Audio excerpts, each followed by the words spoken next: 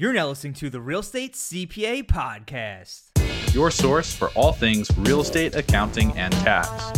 Here we reveal our secrets that can save you thousands in taxes, streamline your accounting process, and help grow your business. Stay tuned to hear insightful interviews with industry experts, successful real estate investors, and current clients on what strategies they use to grow their business and how they steer clear of Uncle Sam.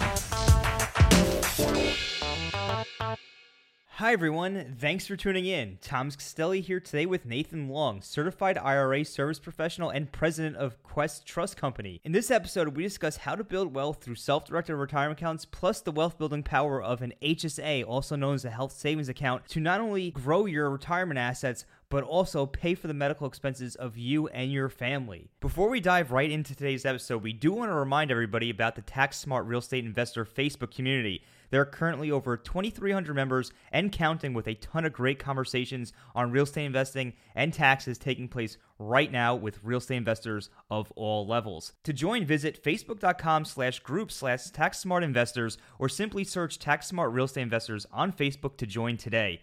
We'll see you there, but for right now, we're going to dive right into today's episode. Nathan, thanks so much for taking the time to come on the show today. Would you be able to give our listeners a little information on your background? Hey, man, I really appreciate you having us here today. I think that our background or what Quest does has a lot to do or could really help a lot of your listeners. So I'm excited for them too. But it's really pretty simple what Quest does. My name's Nathan Long. I'm president of Quest Trust Company. And unlike other trust companies, all we do is we specialize in self-directed accounts. So in other words, people that have retirement accounts, instead of holding publicly traded assets, we simply hold private assets. And the way our company makes money is we charge transaction fees. They're pretty small as they do it. So what we do is simple. What you can do with it can be very complicated and fun based off of your knowledge of investments, especially private investments. Different people, some people use it to, buy like private stock or syndication or be a passive investor into a syndicated deal. Others may use it to loan money directly out of their IRA or directly purchase direct real estate out of the IRA. And there's advantages and disadvantages to a lot of it, depending on who and what you are and what strategies you apply. Absolutely. So basically a self-directed retirement account, such as a self-directed IRA or solo 401k or self-directed 401k, these are accounts that basically allow you to invest in alternative investments such as real estate that you can't necessarily do with, just some of the right. I mean, the reality of it is there's really no such thing as a self-directed IRA. That's a marketing term that we kind of use to describe it. The problem is most of those type of accounts are held by a financial advisor, and they have a financial duty to you, and they're selling you investment stocks, bonds, and mutual funds. Doesn't make them bad guys. I'm just trying to describe what they do, which is totally different than what we do. We have to maintain a complete neutral outfit, and that's what allows you to hold private placements in companies, private real estate holdings, these other private holdings. Actually, most of my clients have an account in both places. They have an account with a traditional custodian, an account.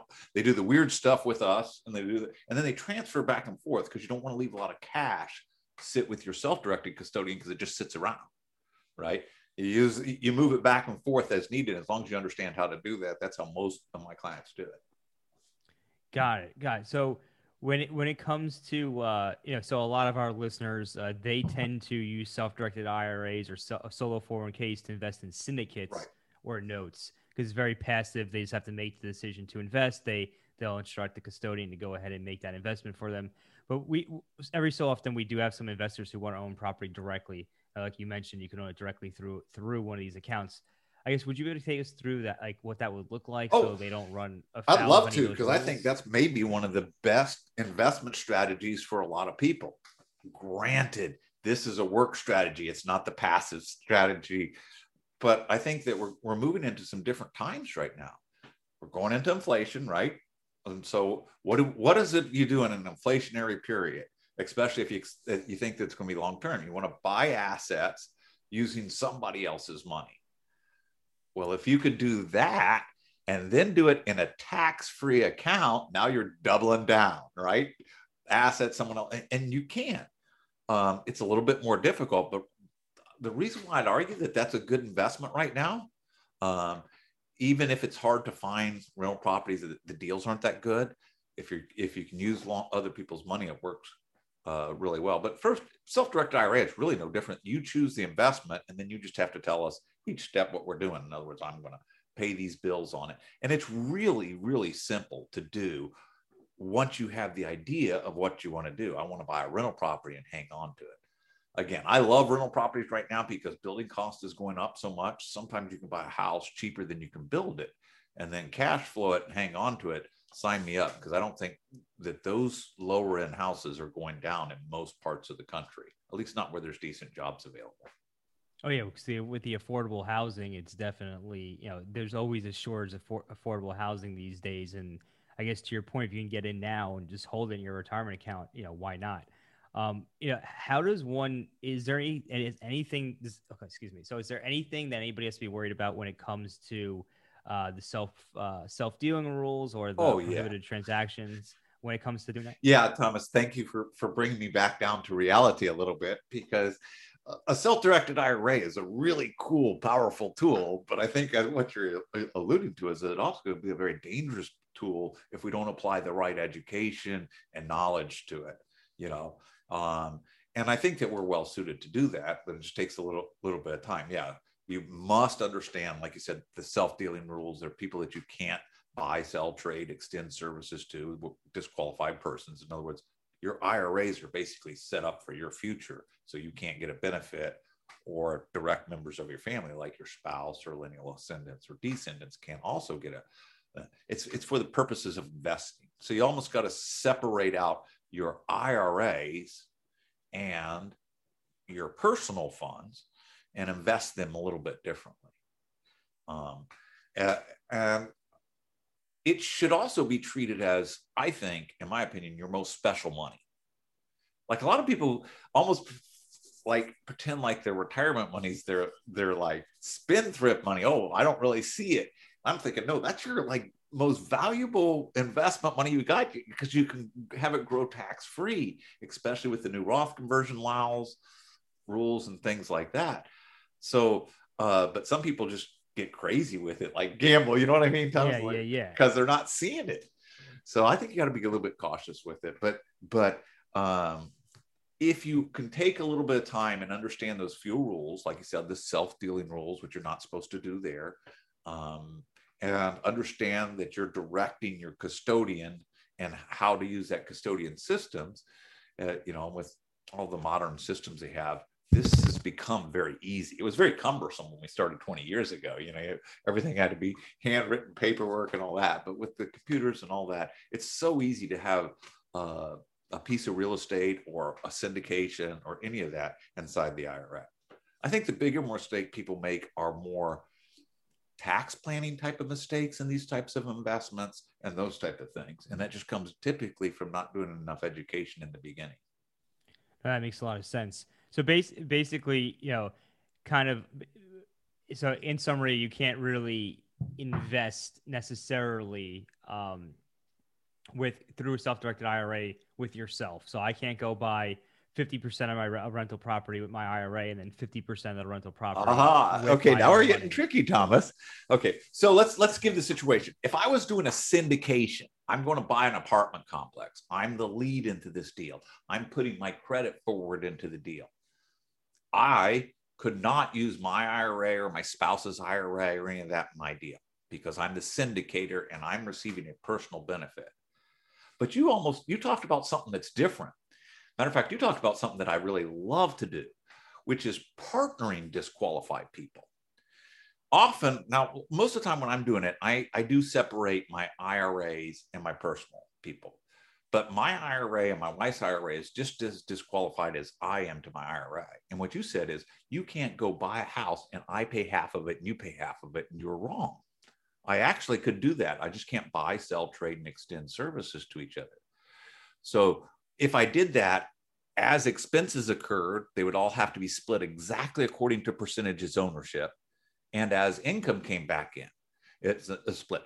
But if you do this and learn how to do it, sometimes this is great, because you might have a lot of small accounts or know a lot of people that have a lot of small accounts, right? You might have a large account, but then you have your son's little Roth IRA and your wife's health savings account. These accounts aren't very large. And so it's really hard to invest with them. But if you can piggytail them on top of your other account by partnering disqualified people together, man, that's powerful. And I got to tell you, Thomas, there's something, if you learn how to do this, that is the biggest benefit to you ever. And that is learning to educate your family.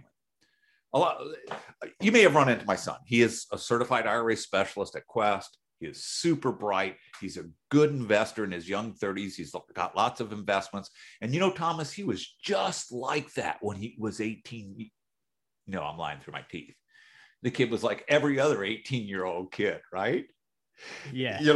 But what I did is I gave him $5,000 in a Roth IRA and I partnered it with my IRAs. Okay. And then I allowed him to see, and I specifically did some complicated investments at times.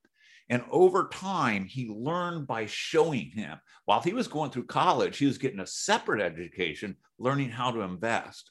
And I think that that's so important that parents learn how to teach their children through showing them. And the only way to show with them is really partnering them in investments. They have to have some skin in their own game. No, that makes a lot of sense. That brings up a good point because, one of the strategies we often talk about with our clients is how to pay their children to work in their businesses. Yes. So then they have that earned income that they can go and put into that Roth IRA. And then the question always becomes, what should we invest it in? And of course, we can't give investment advice at this point, but it's always interesting to see that, okay, well, you can actually partner up with the IRA as long as the money's split according to the percentage interest. It sounds like that's the way you get around the prohibited transactions or the disqualified. Yeah, you're not really getting around them. You're just using the rules as they were meant to be used. And partnering is okay. If you're going to do something like that, take the time to pick up the phone, talk to an IRA specialist. It's free to make sure that you're not doing something silly. You can just kind of talk through it. They can't give you tax, legal, or investment advice, but they can certainly tell you if you're doing something that isn't appropriate. Does that make sense? Yeah, no, that makes sense. You just want to run by and make sure, hey, my plan, am I going to be violating any rules with this plan? Because to your point before, you want to make sure that you're doing everything right so you don't run into any trouble, because these accounts can be very lucrative or very dangerous if you don't do things right. So yeah, and we dance that same dance that you have to dance, right? You need to provide education to your clients so that they can make good decisions for themselves, but you can't make those decisions for them.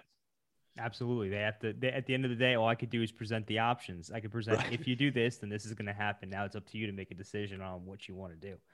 But another question we get a lot from our clients and is like, we have the SEP IRA, like we have some self-employed clients, and they sometimes ask SEP IRA for solo 401k. And our answer is always, if you're going to be investing in syndicates, multifamily syndicates, the solo 401k, avoids UDFI. But want to get your take on if you had it depends. It goes back to what I said at the beginning.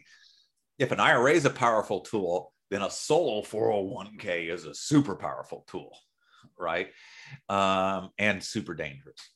So if you do have self-employment income and don't have any common law employees and you're going to invest in syndication, it's really clear that that's the way to go, because you don't pay any tax outside. You avoid what we're referring to, people don't know, I think most of you would, but unrelated business income tax as it relates to debt financing. We buy an apartment complex and get a loan, which is the way we always buy them, right? That could affect, our IRA has to fill out a 990T and pay taxes. But if we do that same investment, hold it for at least a year in a solo 401k, boom, it's just like a freebie. The tax literally just goes away, which is amazing, because in a 401k now, you can have Roth components. You can even do Roth conversions inside. You can't move Roth money in, but you're triple doubling down. Roth money inside a 401k, borrowing someone else's money, and then not paying tax and avoiding the UBIT. Super powerful. What's the dangers? You are not being overseen by an IRA specialist like whenever you use a custodian like Quest, right? They see it and they see you doing something obviously prohibited. They're going to talk to you about it, and they're right there doing it. You're on your own. You have a huge amounts of record keeping that you have to be able to perform. And if you're good at it, it's not that difficult. but Thomas, as you know, not all of our clients are really that great at record keeping. And if they're not, they shouldn't do this one or get help.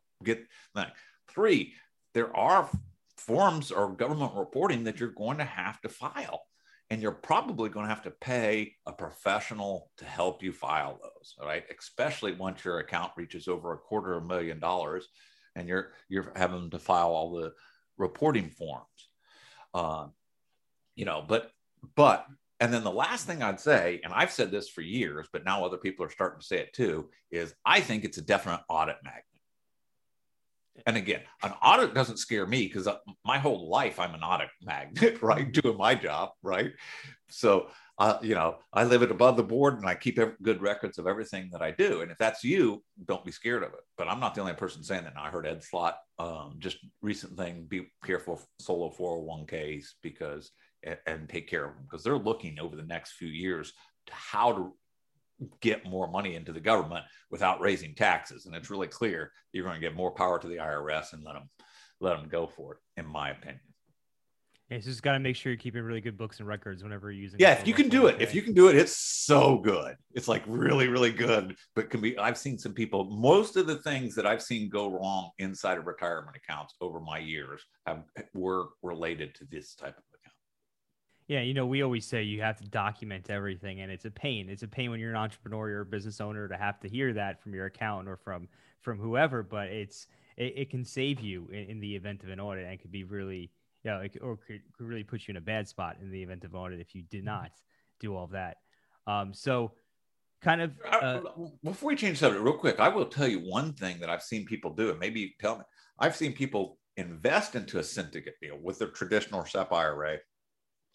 Find out they're going to make profit, just learn afterwards that they had unrelated business income tax and were able to open a solo 401k after doing the deal, right? And still avoid the unrelated business income tax because it hadn't been realized yet. We just simply moved an in-kind transfer into it.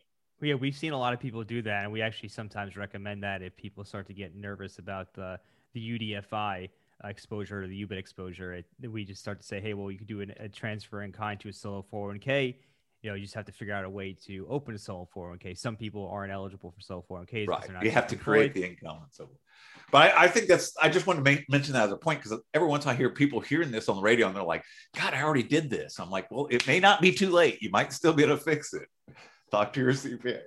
And kind of speaking, I guess going along these similar veins. So we do see a lot of real estate naturally. We're the real estate CPA. We see a lot of real estate investments throughout self-directed retirement accounts. But what other businesses or what other types of interesting alternative investments have you seen these accounts be used for? Well, I mean, it is one of the advantages of my job. I get to see a lot of weird stuff. We are holding about $4 billion in assets.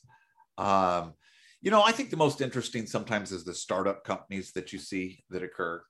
You get to see some very progressive startup companies. Some of a lot of them don't do well, like startup companies do. But we've seen some that have really come to do well, including a group of scientists here recently, all retired from NASA and put in they're working on some new rocket ships or something. I don't know what their IRA is, but it's interesting. They're really nerdy people. It's really fun to talk to them because they're really excited about their investments and their startup business. I think for most people, I think that investing shouldn't be a trip to Disneyland. And sometimes we treat it like it should be, right? I think the best investing is learning how to invest at what you do, repeat and rinse, right? Be willing to change with the market, but also more people get caught in what I call shiny penny syndrome, right? Yeah. My brother is a master at getting 3,000% interest on a deal or something like that. But he'll tell you that's not how he's making his money. He does that for entertainment and to learn, right? Yeah. Because the time involved in one of those deals never actually amount to him making very much money. What makes him the money is the regular old deals that we do all the time, just a hard money loan, a long-term syndication deal, a buy and hold piece of real estate. if you can debt leverage it, do better. Honestly, for most people, that's the best thing to do. Yeah, it is. A lot of people get caught up, and I see it all day. And I'm even tempted to do it sometimes too. And I know better. It's like get caught up in whatever the investment of the day is. These days, it's Oh cryptocurrencies, and God. yeah, Yeah. and look, I don't, I can't comment on what the future of that looks like, but to me, that's very speculative, and that's not something that you necessarily probably want to put your retirement money in. I got to tell you, and forgive me, but I won't hold it. I won't hold my company's people. I could make tons of money off of fees off of that. It'd be very profitable for me as a company to hold it. I just can't stomach watching it when it falls down, watching all those people lose their money. So I won't hold assets like that are that crazy, I think. Yeah, I know it's very opinionated, and probably some callers on the call disagree, and I upset them. You know what it is? I would have to agree with that. It's a retirement account. It's meant to save for your future, for your retirement. And it's not a gambling machine. So, you want to put in more conservative investments that historically have done well. I mean, you have stocks, of course, and that's one avenue. But then you have rental real estate, which is proven, to be, to be a solid investment. So it's not something that you want to gamble with your retirement account money. But kind of just shifting gears a little bit, we do have a lot of people ask how they can contribute more to their retirement accounts, how they can max them out. We all know that the current limit's $19,500 on the employee side for a 401k, and you can invest up to a total of $58,000 if you have a 401k with the employer contribution and profit matching. And then with individual retirement accounts, standard IRAs, it's currently $6,000 unless you have one of the catch-up provisions. But do you know of any lucrative strategies that people can use to really max it I go all back out? to two strategies. All right. First of all, I think that sometimes we got to get away from the way to get a big, giant retirement account is to work hard and shovel a bunch of money into savings. I think it's important to save, right, and get there. But the real trick is taking the money you have and then learning how to apply the skills that are already in your head, things you already know how to do. My mom is a great landlord through her years. People would never miss her. They would not only, I'm the worst at it. I hate it, Thomas, but this is what she was good at. I mean, I fight to get my rent checks. They would not only bring her rent checks, they bring her like a piece of pie with it.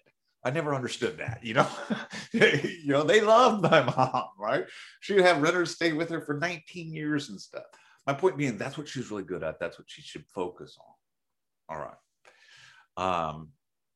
But so many people get away from that, I think. You guys, it's like what Warren Buffett says, right? You guys stick to your circle of competency and not try to get too far outside of that. Otherwise, you might end up losing a lot of money. But that's interesting. I don't know what the pie thing is, though. I know that one of my friends, he has a landlord, and every time he goes and pays rent, they give him cookies or something like that, like homemade baked cookies. But hey, I guess it's just a perk. It's a perk there.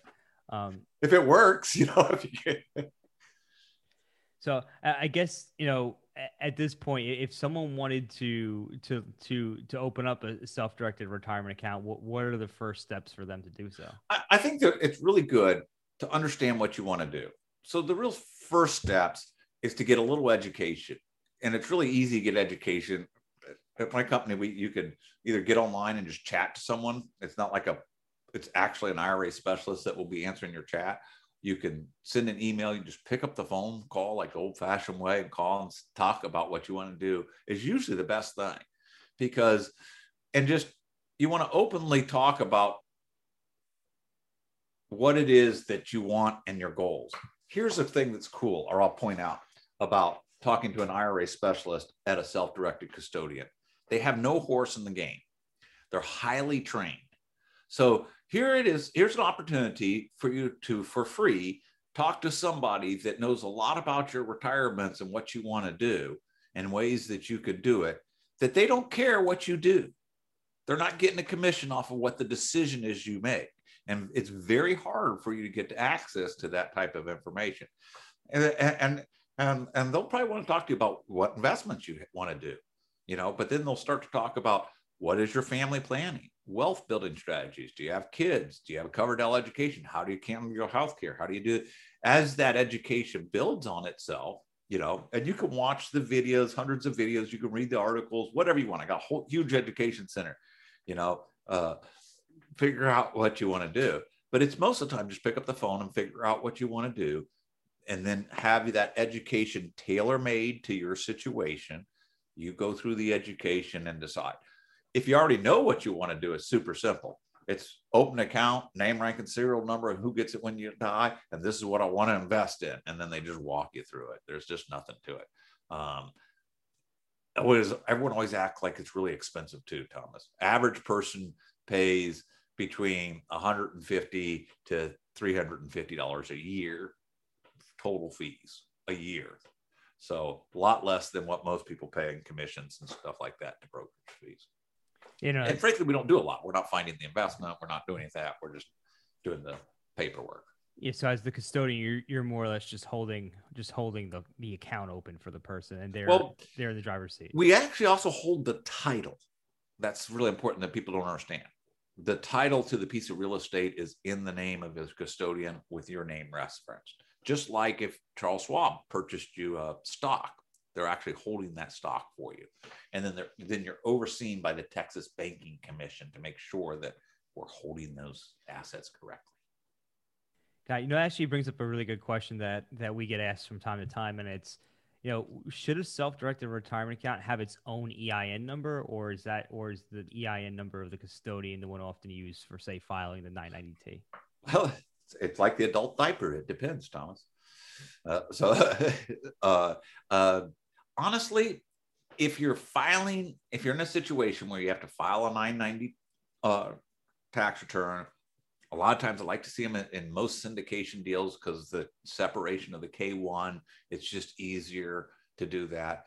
2, it's very easy to get an EIN number for your IRA. If I'm paying cash for a rental property, I'm never going to file a 990T. There's no reason for your IRA to have it. I would say only about 25% of my clients have an EIN for their IRA. I know some of the other custodians require you to do it every single time, but there's just a vast majority of my clients that are lenders and owning private real estate. They're not involved in a syndication. They're not filing a 990T. They're not going to be in that situation, so they don't need it. So that clears it up, though. That clears it up. Yeah. It just depends on what you want to do. But it's a simple process. And the only reason why you would need one is you just have to look at the tax situation, right?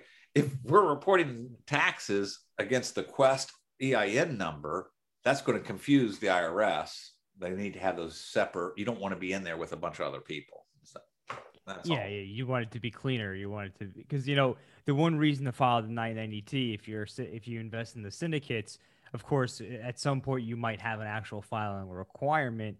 Say you have the unrelated business the income over $1,000. So you have that requirement. But other times, even when you're in a loss, you still may want to file that 990T so you can capture that loss against any gain that you would hopefully get when the investments run its course or when you decide to sell the investment. So, but is there any other interesting things that our listeners should know about self-directed retirement accounts that maybe we haven't touched on yet? Well, I think that honestly, most people, your callers are pretty educated. Your people that are going out there, right? Yeah. But I still think they underuse the education services that you can get through us. One of the big things I think that they miss is using the specialty accounts and learning how to partner. That's the health savings account. My God, I'm telling you, if a Roth IRA is a cornerstone of building wealth and owning a home, right there in there with it in today's world is a health savings account. It's the most powerful thing. And so many people don't even understand it. You put the money in, it's a tax deduction. You can take it out tax-free, and you can invest it, and you can pick up investments from years past. And it can not only be your expenses, the expenses of your dependents. Once you start putting all these little ideas together, right, and learning how to leverage them on top of each other, especially when we're partnering them with our bigger accounts, My God, that's powerful.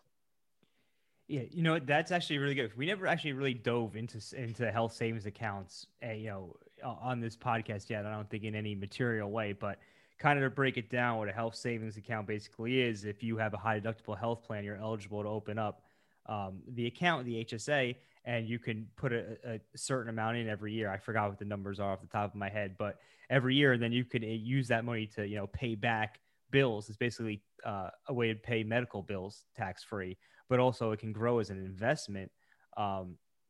And if you could put it into like a number of different things. I'm guessing you could self-direct it, but yeah, I guess people tell me it's like a triple tax advantage. The HSA, right? Because you put the money in tax free, it can grow tax free, it can come out tax free, and I think even after you hit 65, it can actually be used as a retirement account. Well, yeah, you can correct? transfer it over, but then it's just tax deferred, so it's usually not beneficial.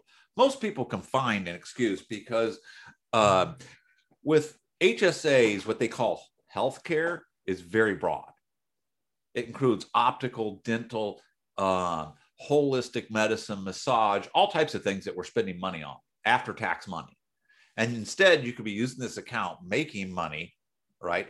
And it's not only your expenses, it's yours, your spouse, and any dependents you have on your tax return, even if they're not on the healthcare coverage. And it continues to grow into the future tax-free. So 90% of the chance you're going to get sick or die sometime. You're going to have a chance to use this account, right? And you can also pass it on to others, okay? And your family in certain circumstances. It's super powerful, and all of us will get sick at some time in our life. And from dealing with your clients that the number one that depletes assets at the end of life is wearing down on the medical bills. Like you get sick, you're going to spend all your money to get better. So learning how to have a big, fat, healthy health savings account, especially in today's world, and especially in understanding how it works with insurance, is one of those tools that I think are going to become fundamental in wealth building.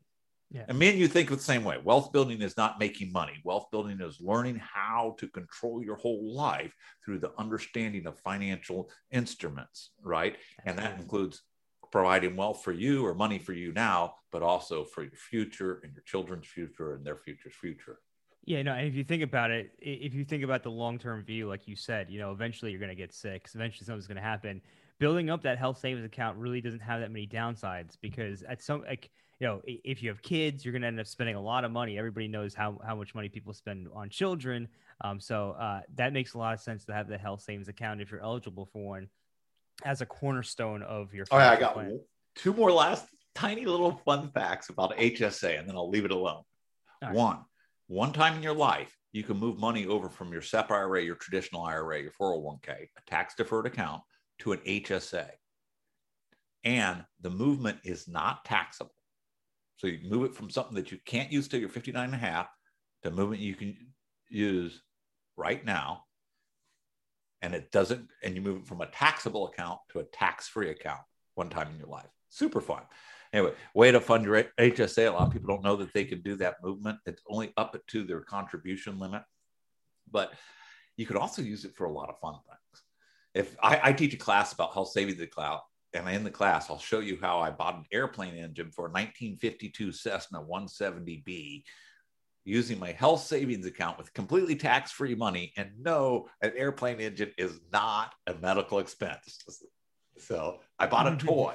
In other words, because you can pick up expenses from years past and use them to take out money out of the account. And there's no limit to how far you go back. It's just back to when the health savings account started.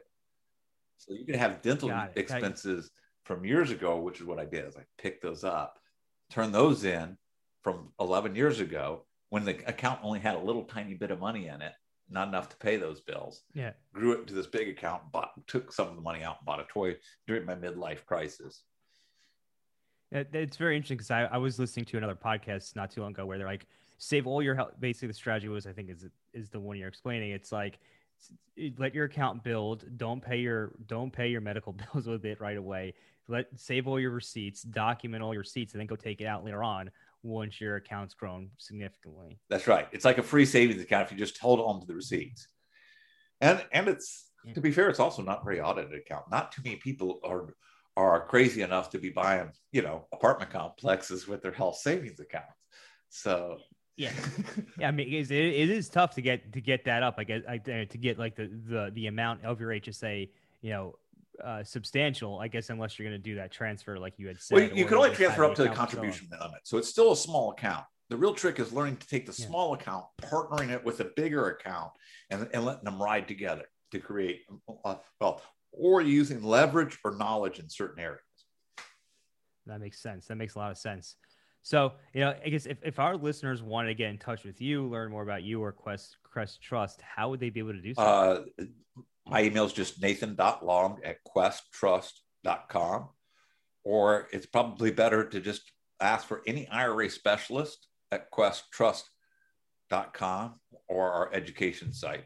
But just email me directly. I don't care. I'll get you in touch with someone. If you have a question, I answer my emails. We're not that big yet, Thomas. No, I hear you. I hear you. So, thanks again for taking time to come on the show today. Looking forward to putting this out there. And I'm sure a lot of people are going to learn about the HSA, the stuff that they didn't know about before. So, hey, I take 1 last minute and throw something out for you. I really appreciate you guys.